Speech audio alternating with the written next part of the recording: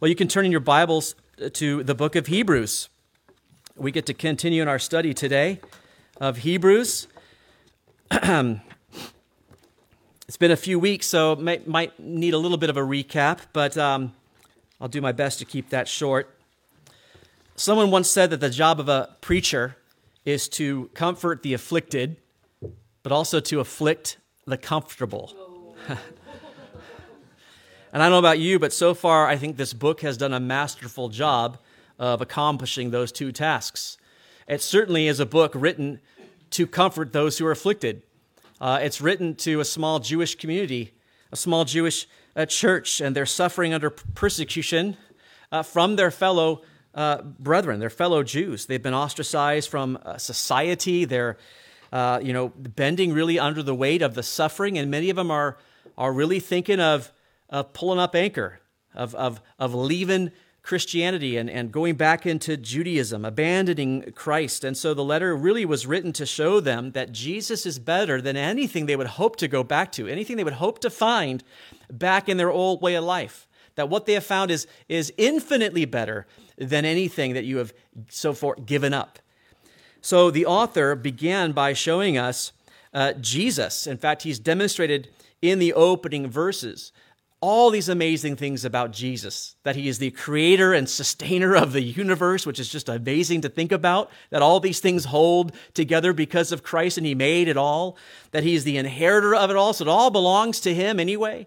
He's fully God. He fully represents his nature. He radiates his very glory, and he's the one that purifies sinners. He's the one that purged the sins of man. And now he sits at the right hand of the Father. He's ruler of everything. And so great is his rule that he is even ruling higher than the angels. And that was one of the themes that he began to pick up here. We looked at this over the last couple of weeks. We looked at what the Bible tells us about angels. You know, that they're mighty beings. They're magnificent. But as mighty and as magnificent as they are, Jesus is superior to them in every way. We looked that he has a better name. No angel is called Son of God. That's Jesus Christ. No angel has that name. He has a better honor because they worship him. He does not worship them. He has a better nature because he is God. He's divine, but they are created beings, angels are. But he's God. And therefore, he has a better existence because he's eternal, he's unchangeable, and he's the ruler of everything. But if you remember, we came to chapter 2, and then the author paused. He paused from comforting the afflicted, and he took a break from that to issue a warning to the comfortable. It was the first of 5 warnings that we find in this book. And the warning, if you remember from the sermon title, was "Don't Drift Away." You remember the nautical terms that are used in the passage that we looked at? Lest we drift away is in chapter 2, verse 1. And that word really means to glide by, to sort of slip on by.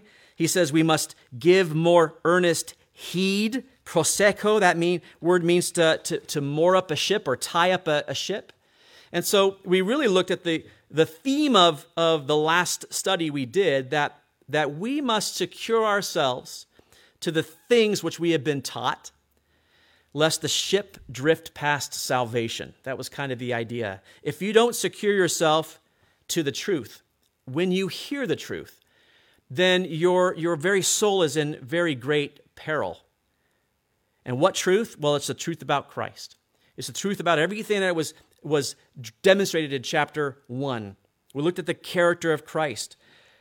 But also, the writer gave another sort of motivation towards salvation, towards receiving Christ, and that was the certainty of judgment. And we looked at some hard things last time, I know, but judgment is absolutely certain. And he gave examples from the Old Testament. If God did not hesitate to punish those who were given the law, which was mediated by angels, those Jewish people, his chosen people, if he didn't hesitate to punish them, how do we think we're going to escape his wrath, his punishment? And remember, God, we looked at some examples of God killing people who picked up sticks, right? They picked up sticks on a Sabbath when told not to pick up sticks. And it just seems like God in the Old Testament is very wrathful very vengeful, and people always ask that question, how could God kill so many people in the Old Testament? Let me just tell you, we're asking the wrong question because we have the wrong view of God. The question really should be, why did he let any of them live? That's really the question. I have been reading A.W. Tozer's book, Knowledge of the Holy, again this year. And if you never read that, by the way, write it down, Knowledge of the Holy. But there's a part in there about the very beginning about God that says, if all the problems of heaven and earth were to come upon you at once. So think about the problems we have on us just now. Okay, well now you have all of the problems that exist on earth and heaven. They're all come upon you. They would be nothing compared to the problem of God. That's pretty weighty. If God exists, if he's real, you have a very big problem. Who is God? Who is he? You must answer to that God. The God that is holy and perfect and sinless, and then we are anything but, by the way. What's he going to do with you? Why do we think we get to come into his presence? And the idea, when we look at the Old Testament, is that we've made God so very little. We want to put God on the witness stand, and we want to question him. Remember Job? He is afflicted much, wasn't he? And he began to question God. And you might even look at Job's life and go, well, Job, he really got hammered. So he's got a place to say, come on, God, what's going on? But when he began to do that, what did God do? You question me? I'm going to put you here. I'm going to ask you questions, son. Where were you when I laid the foundations of the earth, right? That's what he says. Let's just start there. I created everything. How dare you question me? But that's what he was putting Job in his place. And by the time he was done, Job said, I have heard of you. My life was as if I heard you, but now I see you for the first time. He saw him high and lifted up in a new way, in a way that he'd never seen him before. We cannot put God in this small little place. And God is going to judge sin. And that was the motivation that he was using in chapter 2 to say, don't delay. If you've heard the truth, anchor yourself to it because you're in danger of just drifting by, and the next stop is damnation. That's the next stop. So anchor yourself to the truth when you hear it. And that same God of the Old Testament is the one that confirmed the truth, and he did it through the wonderful miracles and signs and wonders that he did through the apostles when the message of the gospel went out. So having duly warned those who were maybe hesitant to embrace Christ, maybe those who were just a little comfortable in their life, now the author returns to his task of comforting the church. We're coming back to that. He's elevated their view of Christ. He's reminded them of the great salvation that comes from him. And now he seeks to elevate their spirits by instructing them about their destiny. It's about their destiny. What is man's destiny? Well, we know that the Catechism tells us that the chief end of man is to glorify God and enjoy him forever. And that certainly is your chief end. Your chief destiny is that you would just enjoy God, glorify him for eternity. That is absolutely true. But the author picks another aspect of man's destiny that would bring particular encouragement for a suffering church, for a suffering people. And really keeping in with the nautical theme that was begun in chapter 2, you consider the sufferings of the church then, and let's also consider the sufferings of the churches today, the tidal wave of demonic influence, of ungodly influence that threatens the church today. The tiny church then, our tiny church now, we can feel like just a tiny little raft in the middle of this gigantic hostile sea, can't we? And we just feel so small and insignificant. Even as I said earlier, as we pray for Ukraine, what can we do? And we seemingly can't stop these laws that come out that are against what we believe to be the truth about how we are to live according to Scripture. And we can't, so we just feel so insignificant. That came up in our prayer meeting on Tuesday. That was mentioned. Because the prayer meeting, we bring up a lot of news and we read a lot of daily, current events. And by the time you're ready for prayer because you're just so depressed. You're like, this is horrible. And you feel insignificant. Someone said, yeah, I just feel like I don't even know where to begin. Well, this passage is perfect for us today because it reminds us that we're not insignificant. It instructs us on, and here it is, the destiny of man. and particularly of believers. We have a destiny, and I want to read the passage today, and we'll jump into this study because I think you'll find it very encouraging. We'll be looking at chapter 2, verses 5 through 9 today. So Hebrews chapter 2, beginning in verse 5. Follow along here. For he has not put the world to come, of which we speak, in subjection to angels. But one testified in a certain place, saying, What is man that you are mindful of him? Or the son of man that you take care of him? You have made him a little lower than the angels. You have crowned him with glory and honor, and set him over the works of your hands. You have put all things in subjection under his feet. For in that he put all in subjection under him, he left nothing that is not put under him. But now we do not yet see all things put under him. But we see Jesus, who was made a little lower than the angels, for the suffering of death, crowned with glory and honor, that he, by the grace of God, might taste death for everyone. Let's pray. God, we thank you for your word to us today. These few verses that we begin to look at, Lord, are packed with so much wonderful truth, amazing truth about the destiny of man. And Lord, I pray that your people today would feel the encouragement that comes from your word today. We need your Holy Spirit. There's some difficult things here, Lord, so may the revealer of truth guide us into truth today for your glory. And we pray these things in Jesus' name. Amen. Well, this first part is the revelation of man's destiny. The revelation of man's destiny is given to us in these first few verses, and I'm going to go slowly so that we can sort of see how this comes about. Just look at verse 5. For he has not put the world to come, of which we speak, in subjection to angels. Now, the author is obviously keeping the subject of angels. We're not done with the angelic theme. We're going to keep this. In fact, he's going to continue to mention angels all the way to the end of chapter 2. The link here to the preceding passage is the word for. For he has not put the world to come. So remember that preceding paragraph was an argument from the lesser to the greater. That's what we were looking at. The lesser was that the law that was mediated by angels, okay, if God didn't fail to judge those people who broke that law, then how will he deal with those who reject his son? His son was the greater. That was the lesson there. And his point was that Jesus is better than angels. That's been the point, the second half of chapter 1. And to make a further point, he tells us now that the world to come has not been put in subjection to angels. Jesus is better than angels, but the world that's going to come, that's not going to be given to angels. Now note what it says, the world to come, not the world, but the world to come.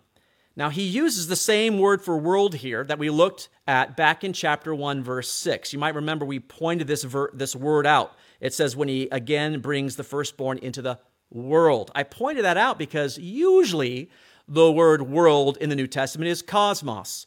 That's not the word there in chapter 1, and it's not the word here. They're both the same word, and the word is oikumene, and it's a specific word, and it means inhabited earth. Remember we looked at that? The inhabited earth.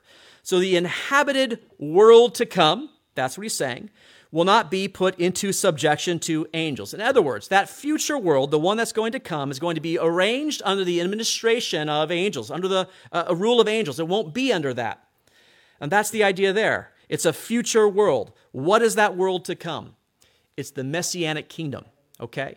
The Messianic kingdom, just to be clear, because I'm not sure everyone understands this, when Christ returns, he's going to rule and reign on this earth, on this very one, for 1,000 years. Now, I know that not everybody believes in a literal 1,000-year reign. I understand that. I do believe that Jesus will reign on this particular earth for 1,000 years. Revelation 20 describes that to us. Future here, we'll look at it in a bit. But this is this earth. I want to be clear we understand this. Not the new heavens and the new earth, because that comes later in chapter 21. All right, so I want to make sure everyone understands what we're talking about. The Messianic kingdom, the millennial reign of Jesus, is when he returns and he rules here for 1,000 years. Now, if you're an amillennialist, you would not believe in a literal 1,000-year reign. Amillennialists believe that is spiritualized. They spiritualize the text, and the idea that Jesus rules and reigns for 1,000 years is figurative. He figuratively rules and reigns in your heart.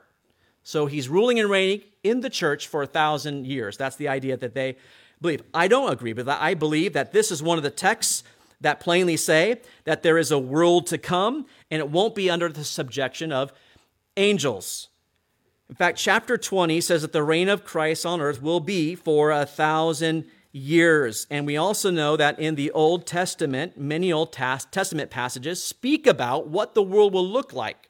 It will actually look different. It's not a new heavens and a new earth, but this world will have some changes that take place when Jesus sets foot upon it, which the creator of the universe steps upon this world. I would expect some things to change. I would hope.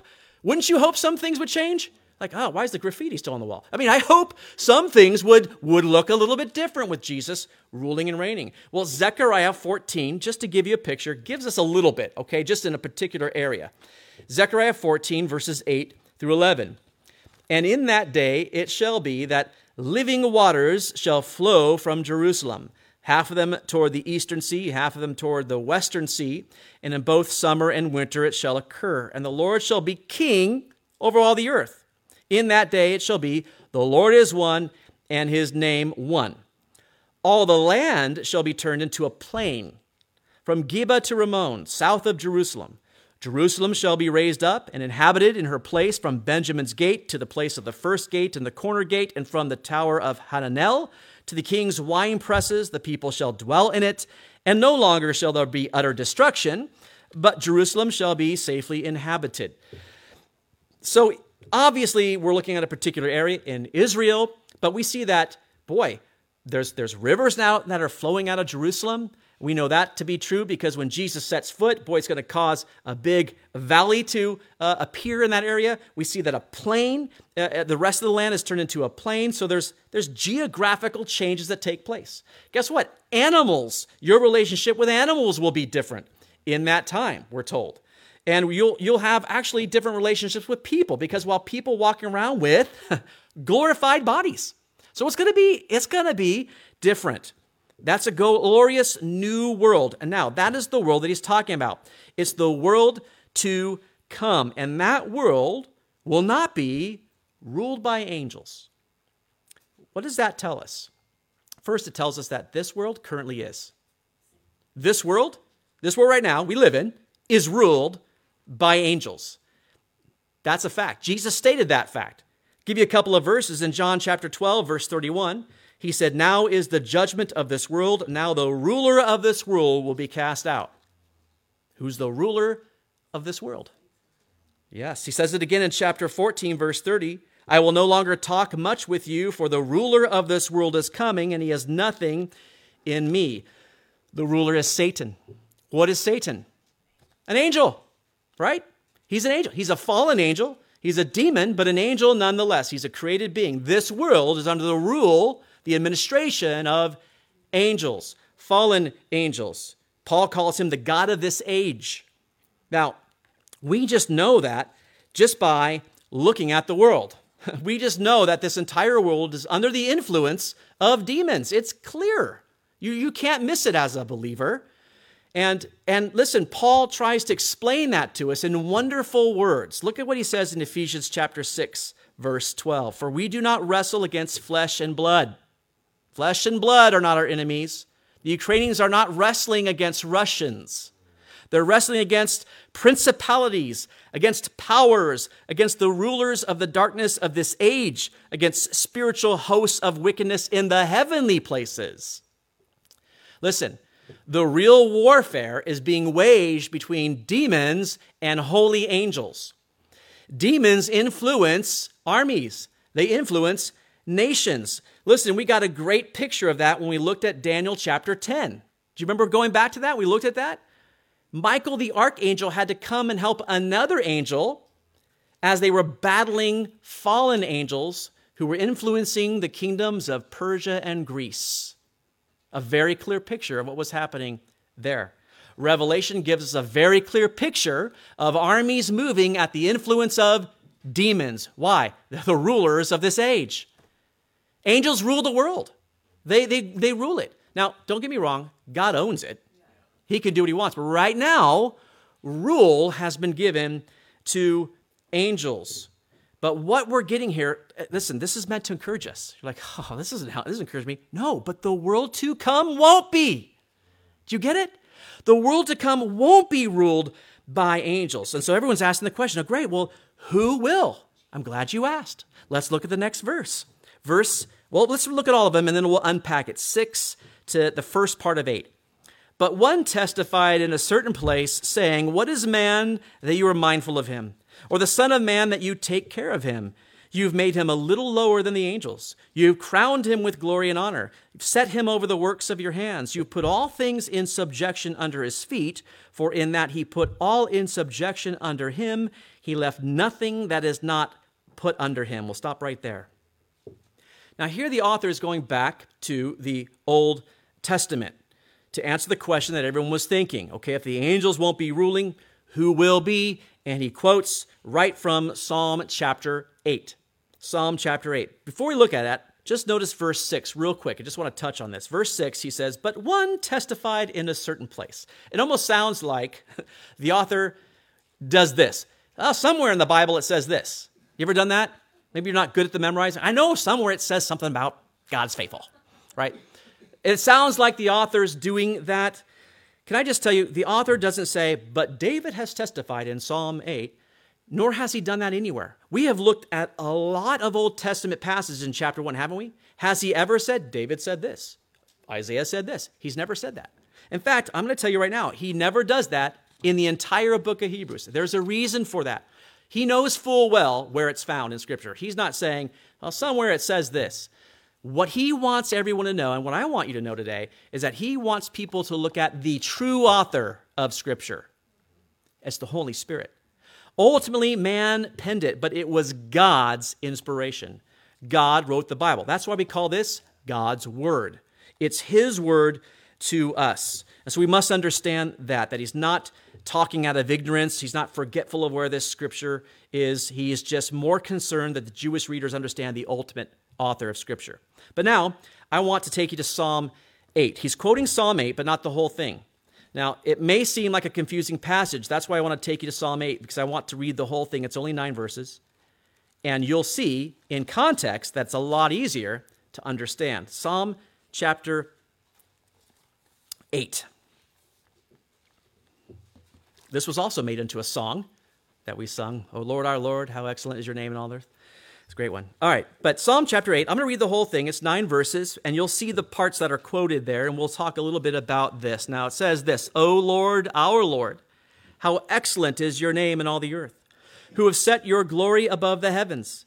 Out of the mouth of babes and nursing infants you have ordained strength, because of your enemies, that you may silence the enemy and the avenger. When I consider your heavens, the work of your fingers, the moon and the stars which you have ordained, what is man that you are mindful of him? And the son of man that you visit him? You've made him a little lower than the angels, and you have crowned him with glory and honor. You've made him to have dominion over the works of your hands. You have put all things under his feet, all sheep and oxen, even the beasts of the field, the birds of the air, and the fish of the sea, that pass through the paths of the sea. O Lord, our Lord, how excellent is your name in all the earth. A great little psalm that David writes here. Now, what is David doing? The psalm in itself is pretty obvious, isn't it? David is simply considering creation. He's considering the vastness of the heavens. When I look at the heavens, when I look at the moon and the stars, what is he thinking? He's thinking, wow, God, you made all of that? Wow. How do you even know I exist? Why do you even care? Remember a few weeks ago, we looked at some pictures of some planets on there and how big some of those are in our universe, and yet the sun and even the earth just disappeared in scale. You think about you as a human being, a speck on that earth, you just seem like, well, I'm gone. How does God even know I exist? That's the purpose of the expanse of the universe, that you would feel small, that you would look and go, God, why did you even come here? Why would you even care? It's incredible. What is man that you are mindful of him, he says. And the Son of Man that you would visit him. Now, some look at this, you would visit him, or Son of Man, here in Psalm 8, and they take it to refer to Jesus. Now, I want to point out a couple of things. First of all, Son of Man is a title for Jesus. He does use it quite often in the New Testament. It's used in the Old Testament as well, in Daniel, but it's usually capitalized, capital S, Son of Man, when we know it's referring to Jesus. Notice here it is not. Okay, it says Son of Man, that you visit him. Now, you can see as we read the whole thing that David's meaning here is not about the Christ. David's meaning here is all about man. That God, why would you even think about puny little me? That's what David's thoughts are. Why does it say then, Son of Man? Notice what he says. It's what is man, that you are mindful of him, the Son of Man, that you visit him. That's known as Hebrew parallelism. Man and Son of Man are parallel. They mean the same thing. That is the idea there. Hebrew parallelism is all over the Psalms. It's all over the Old Testament. Son of Man is a common name for man. If you read Job, Job calls himself Son of Man.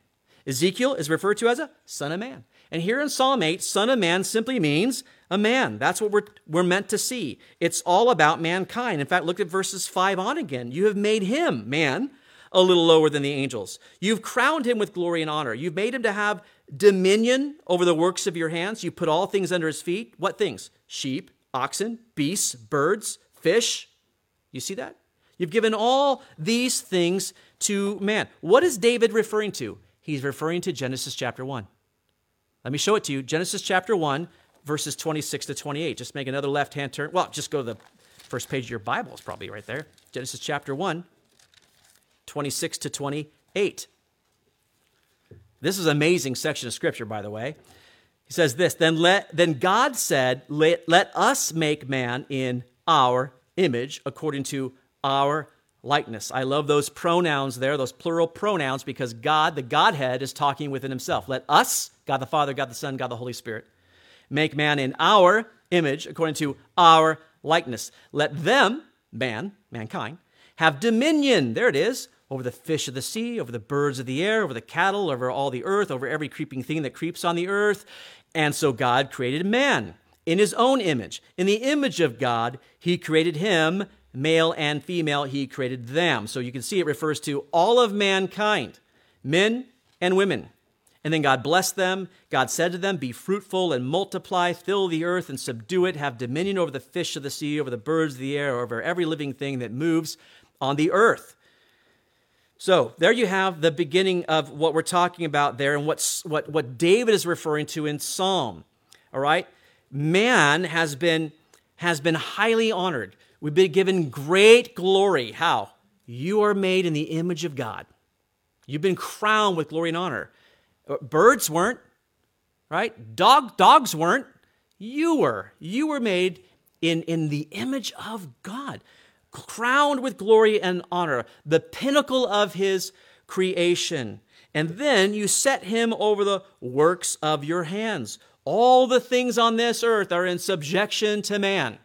That's why I tell people I don't mind exercising my dominion over animals and eating a steak. I have been given that dominion. Man has been given that. All things, we're told, have been put in subjection under his feet. Now, man, going back to our passage in Hebrews, go back to Hebrews. We wanted to see Psalms in context here. Let's look at the parts that are mentioned here and look at verse 7 on. So notice in verse 6, he says what we've already read. What is man that you are mindful of him, or the Son of Man that you take care of him? He's talking about mankind. Now, verse 7, you have made him a little lower than the angels. Now, how was man made lower than the angels? Listen, we're not lower in importance. We're not less loved. Man is physical. We're physical beings. Angels are not physical beings. They're spiritual beings. And as physical beings, man is bound to earth. We're bound to earth. But angels, they are heavenly creatures.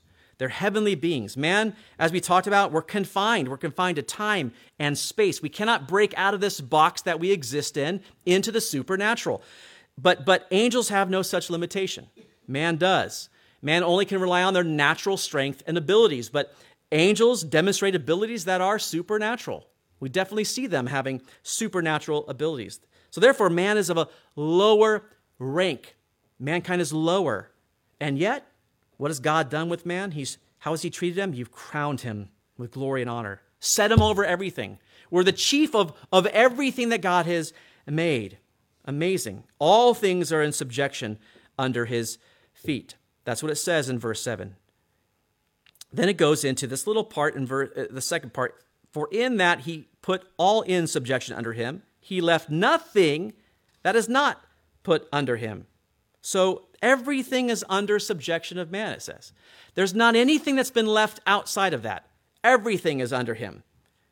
Okay, now I want to go back here. Why is the author quoting this passage? Why are we looking at Psalm 8? Do you remember the question that he is trying to answer? If angels won't be ruling, who will be? Well, this is the answer. Man. Man will be ruling. Man's destiny in the garden was to rule over creation, to rule over everything. The world to come then will be ruled by man because that was God's original intention. When he created Adam and Eve, they were to live in glorious splendor and have everything in creation subject under them. God gave dominion of everything on this planet to man. But something happened, and that gets us to point 2, and it's the second little part of verse 8 that you see. This is the restriction of man's destiny. Okay, the restriction. Look at that little sentence at the end of verse 8. But now we do not yet see all things under him. Right? That's what most of you were thinking anyway this whole time. He's only saying out loud what everybody was thinking. Well, clearly as I look at the world, all things are not in subjection to man. I don't have rule over everything in creation, do I? You don't have rule over everything in creation. And you're right. Dominion was given to man, but that was before the fall of man because of sin. Man fell from that prominent place that God had given them with dominion over everything into a much lower rank. Listen, you got to think about before the fall. This will get you depressed. The earth was subject to us, completely subject to us. That means that the land would have yielded all your fruit, all your food, everything you wanted with no sweat or toil on your part at all. Amazing. Incredible. I was just driving through Southern California quite a bit as we're going to different destinations, and it's largely farmlands there. I know you all picture beach. That's just one part. It's largely farmlands. And I saw these massive tractors out there plowing up, tilling up the earth, and the guys out there doing that all day long. Big clouds of dust in the air. And then giant piles of piping because there's no rain. And in those trenches, they've got to place pipes so they can irrigate the crops. I mean, it's just tons of work just to grow some tomatoes. It's incredible. But before the fall, that would never have been part of it. Gardening, think about it. Gardening would have been a joy back then. Now, some of you are like, well, gardening's a joy now. Yeah, but you still have to pick up weeds. You still got to pull weeds, right? You got the water here, but you still got the weeds. But you had no weeds then. Women, think about this. Painless childbirth. How would that even be possible? Well, it would be, because that's part of the curse, isn't it? Animals were even subject to us, and it wasn't out of fear. It was out of love. There was a loving relationship between ruler, the ones who have been given dominion over animals, and the creature. But now we don't rule out of love, we rule out of fear. They fear being eaten or worn, right? But it's quite different. Satan tempted man to sin, and man fell to the bottom of the chain of command. We are now subject to the earth. We were dominion over there. We're subject to the earth. Everything is over us. We're at the bottom. Satan usurped the crown. He is the ruler of this world. We no longer are, and we're now at the bottom. This is just the blunt truth. This is our condition today. This is why we need saving, folks. We're at the bottom. We're at the bottom now. And so there was peace, there was unity, there was no pain, there was no disease or sickness or even death. But when Satan tempted man to sin, that all changed.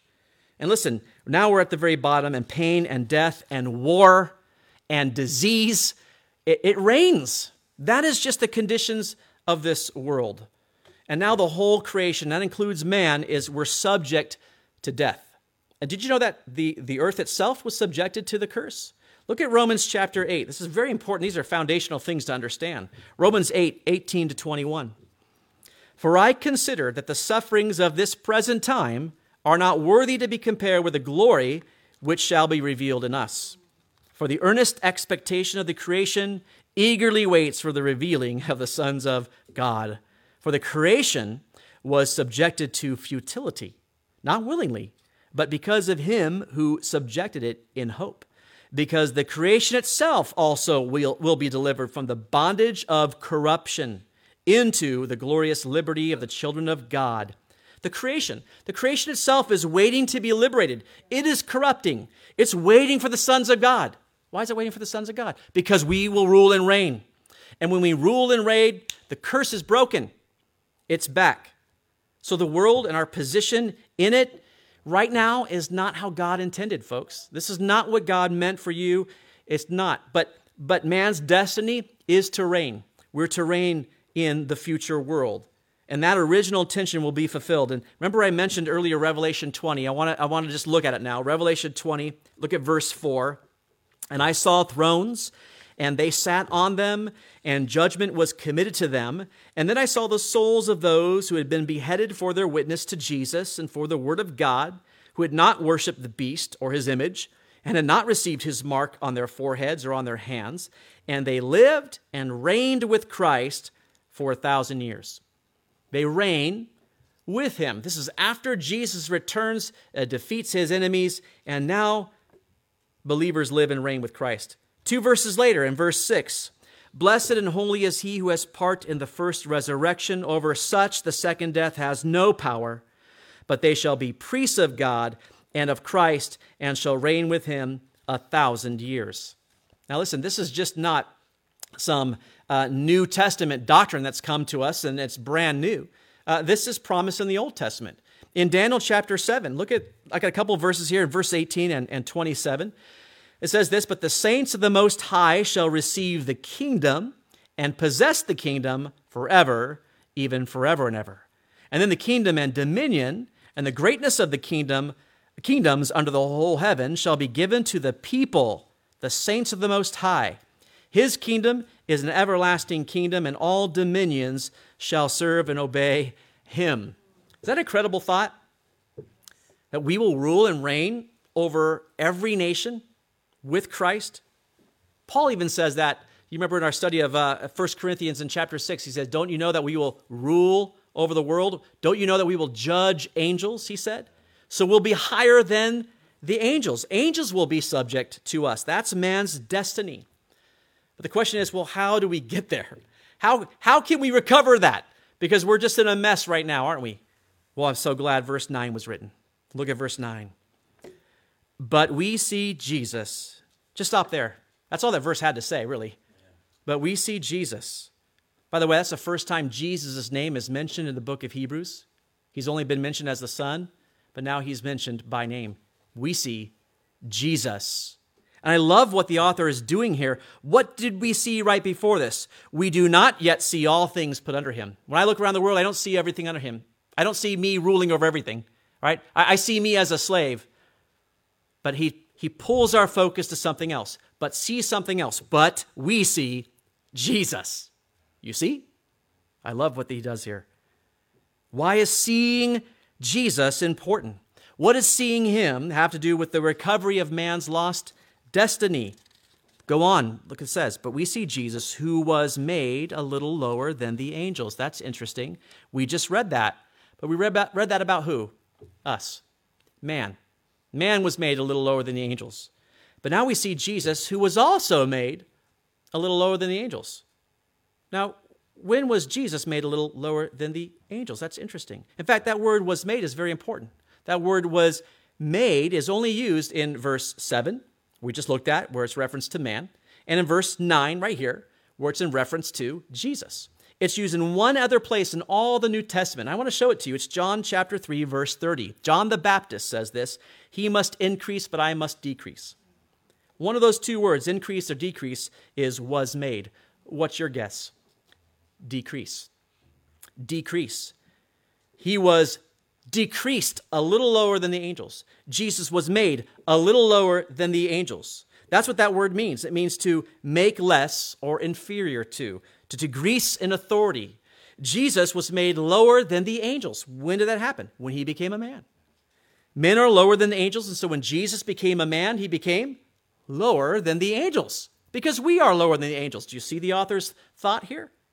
In fact, we're told about this in Philippians chapter 2. You're well acquainted with this passage, but it's so perfect, it describes perfectly what took place. Philippians 2, verses 5 to 8.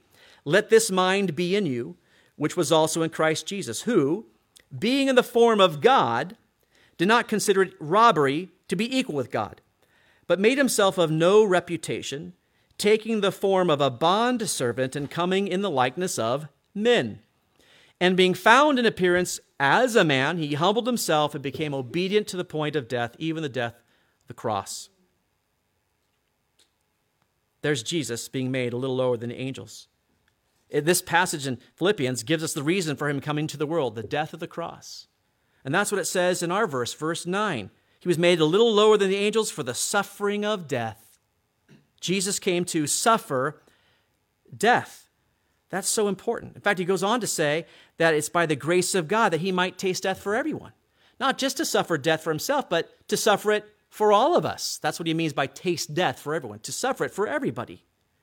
So here we're getting to the deep point of the whole passage. Man's destiny was to rule and reign. But that destiny was lost, wasn't it? Due to sin. God cursed the whole world and everything in it, and ultimately that curse brought about death. Death came into the world because of the curse. Man was warned about it in Genesis 2:17. Genesis 2:17, this is what God told Adam and Eve, but of the tree of the knowledge of good and evil you shall not eat, for in the day that you eat of it, you shall surely die. Right? Mankind, Adam and Eve, in the garden, they did not die right then and there when they sinned, did they? They actually continued to live, but they began to die because death was now in the world. Death had entered the world through sin. Paul describes it in Romans 5:12 this way, therefore, just as through one man sin entered the world, that's Adam, and death through sin, and thus death spread to all men because all sinned. Death entered the world through one man, but that is all death needed. It just needed an entrance. It just needed a foothold, and boy, it's here. And how do we know death reigns? Everybody dies. Everybody dies. Everybody dies. I was just back in California and reminded of that. Grandpa died. Everybody dies. I've not known anybody that have escaped death. Death reigns. It is the ultimate of the curse. Death is the punishment for disobedience. Adam and Eve disobeyed. Death entered the world, and now every single one of us suffer the ultimate punishment for sin. We all die. So how good you are, how much good you do in this world, I don't care how good it is. If you die, guess what? That's because you're a sinner. It proves that. If anyone actually continued to live and live forever, they would be a perfect person. Because you're telling me they escaped the curse somehow. God cursed everything, folks, everything. And because everyone dies, that means everybody's a sinner. So try to prove to me that there's no sin in the world. Then show me the person who's never died. I'll show you one. It's Jesus. It's Jesus. Death is the punishment for disobedience. The wages of sin is death. We're told that, Romans 6:23. So listen, we cannot reign forever, can we? We can't reign forever if we're dead. The curse must be removed first. The curse must be taken out of the way. And the only way for the curse to be removed is to have the penalty paid in full. In full. So Jesus came to pay that penalty. It says he came to taste death for everyone. Now, how can that be? Well, the passage tells us how it can be. It's just a little phrase there. By the grace of God. I just love that. It's a Christian word we throw around a lot. Oh, grace, grace, grace. Do you understand what we're saying here? Jesus could come to earth. He could suffer death for everyone. And God said that's okay. Why? Because of his grace. Because of his grace. He says it's okay. I will let my son pay the penalty for everyone. Did God have to do that? No. But by the grace of God, he did. I will let my son pay the price. We deserve to die. Mankind deserves death, but because of the grace of God, Jesus was sent to die in our place. An ordinary man, could an ordinary man die? No, because he deserves to die. Does that make sense? But a perfect man, Jesus, was undeserving of death. He was separate from sinners. In fact, Hebrews is going to go on and tell us about that in Hebrews chapter 7. I'll just have you look at it real quick, verse 26. For such a high priest, that's Jesus, was fitting for us, who is holy, harmless, undefiled, separate from sinners, and has become higher than the heavens. He's separate from sinners. That means he can't die. Sinners die. But Jesus can't die, or he can't stay dead. He's separate from sinners. He rose.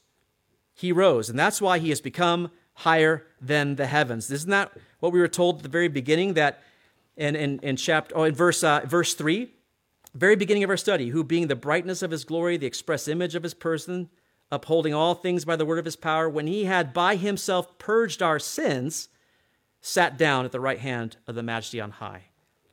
Jesus purged our sins. Jesus paid the penalty.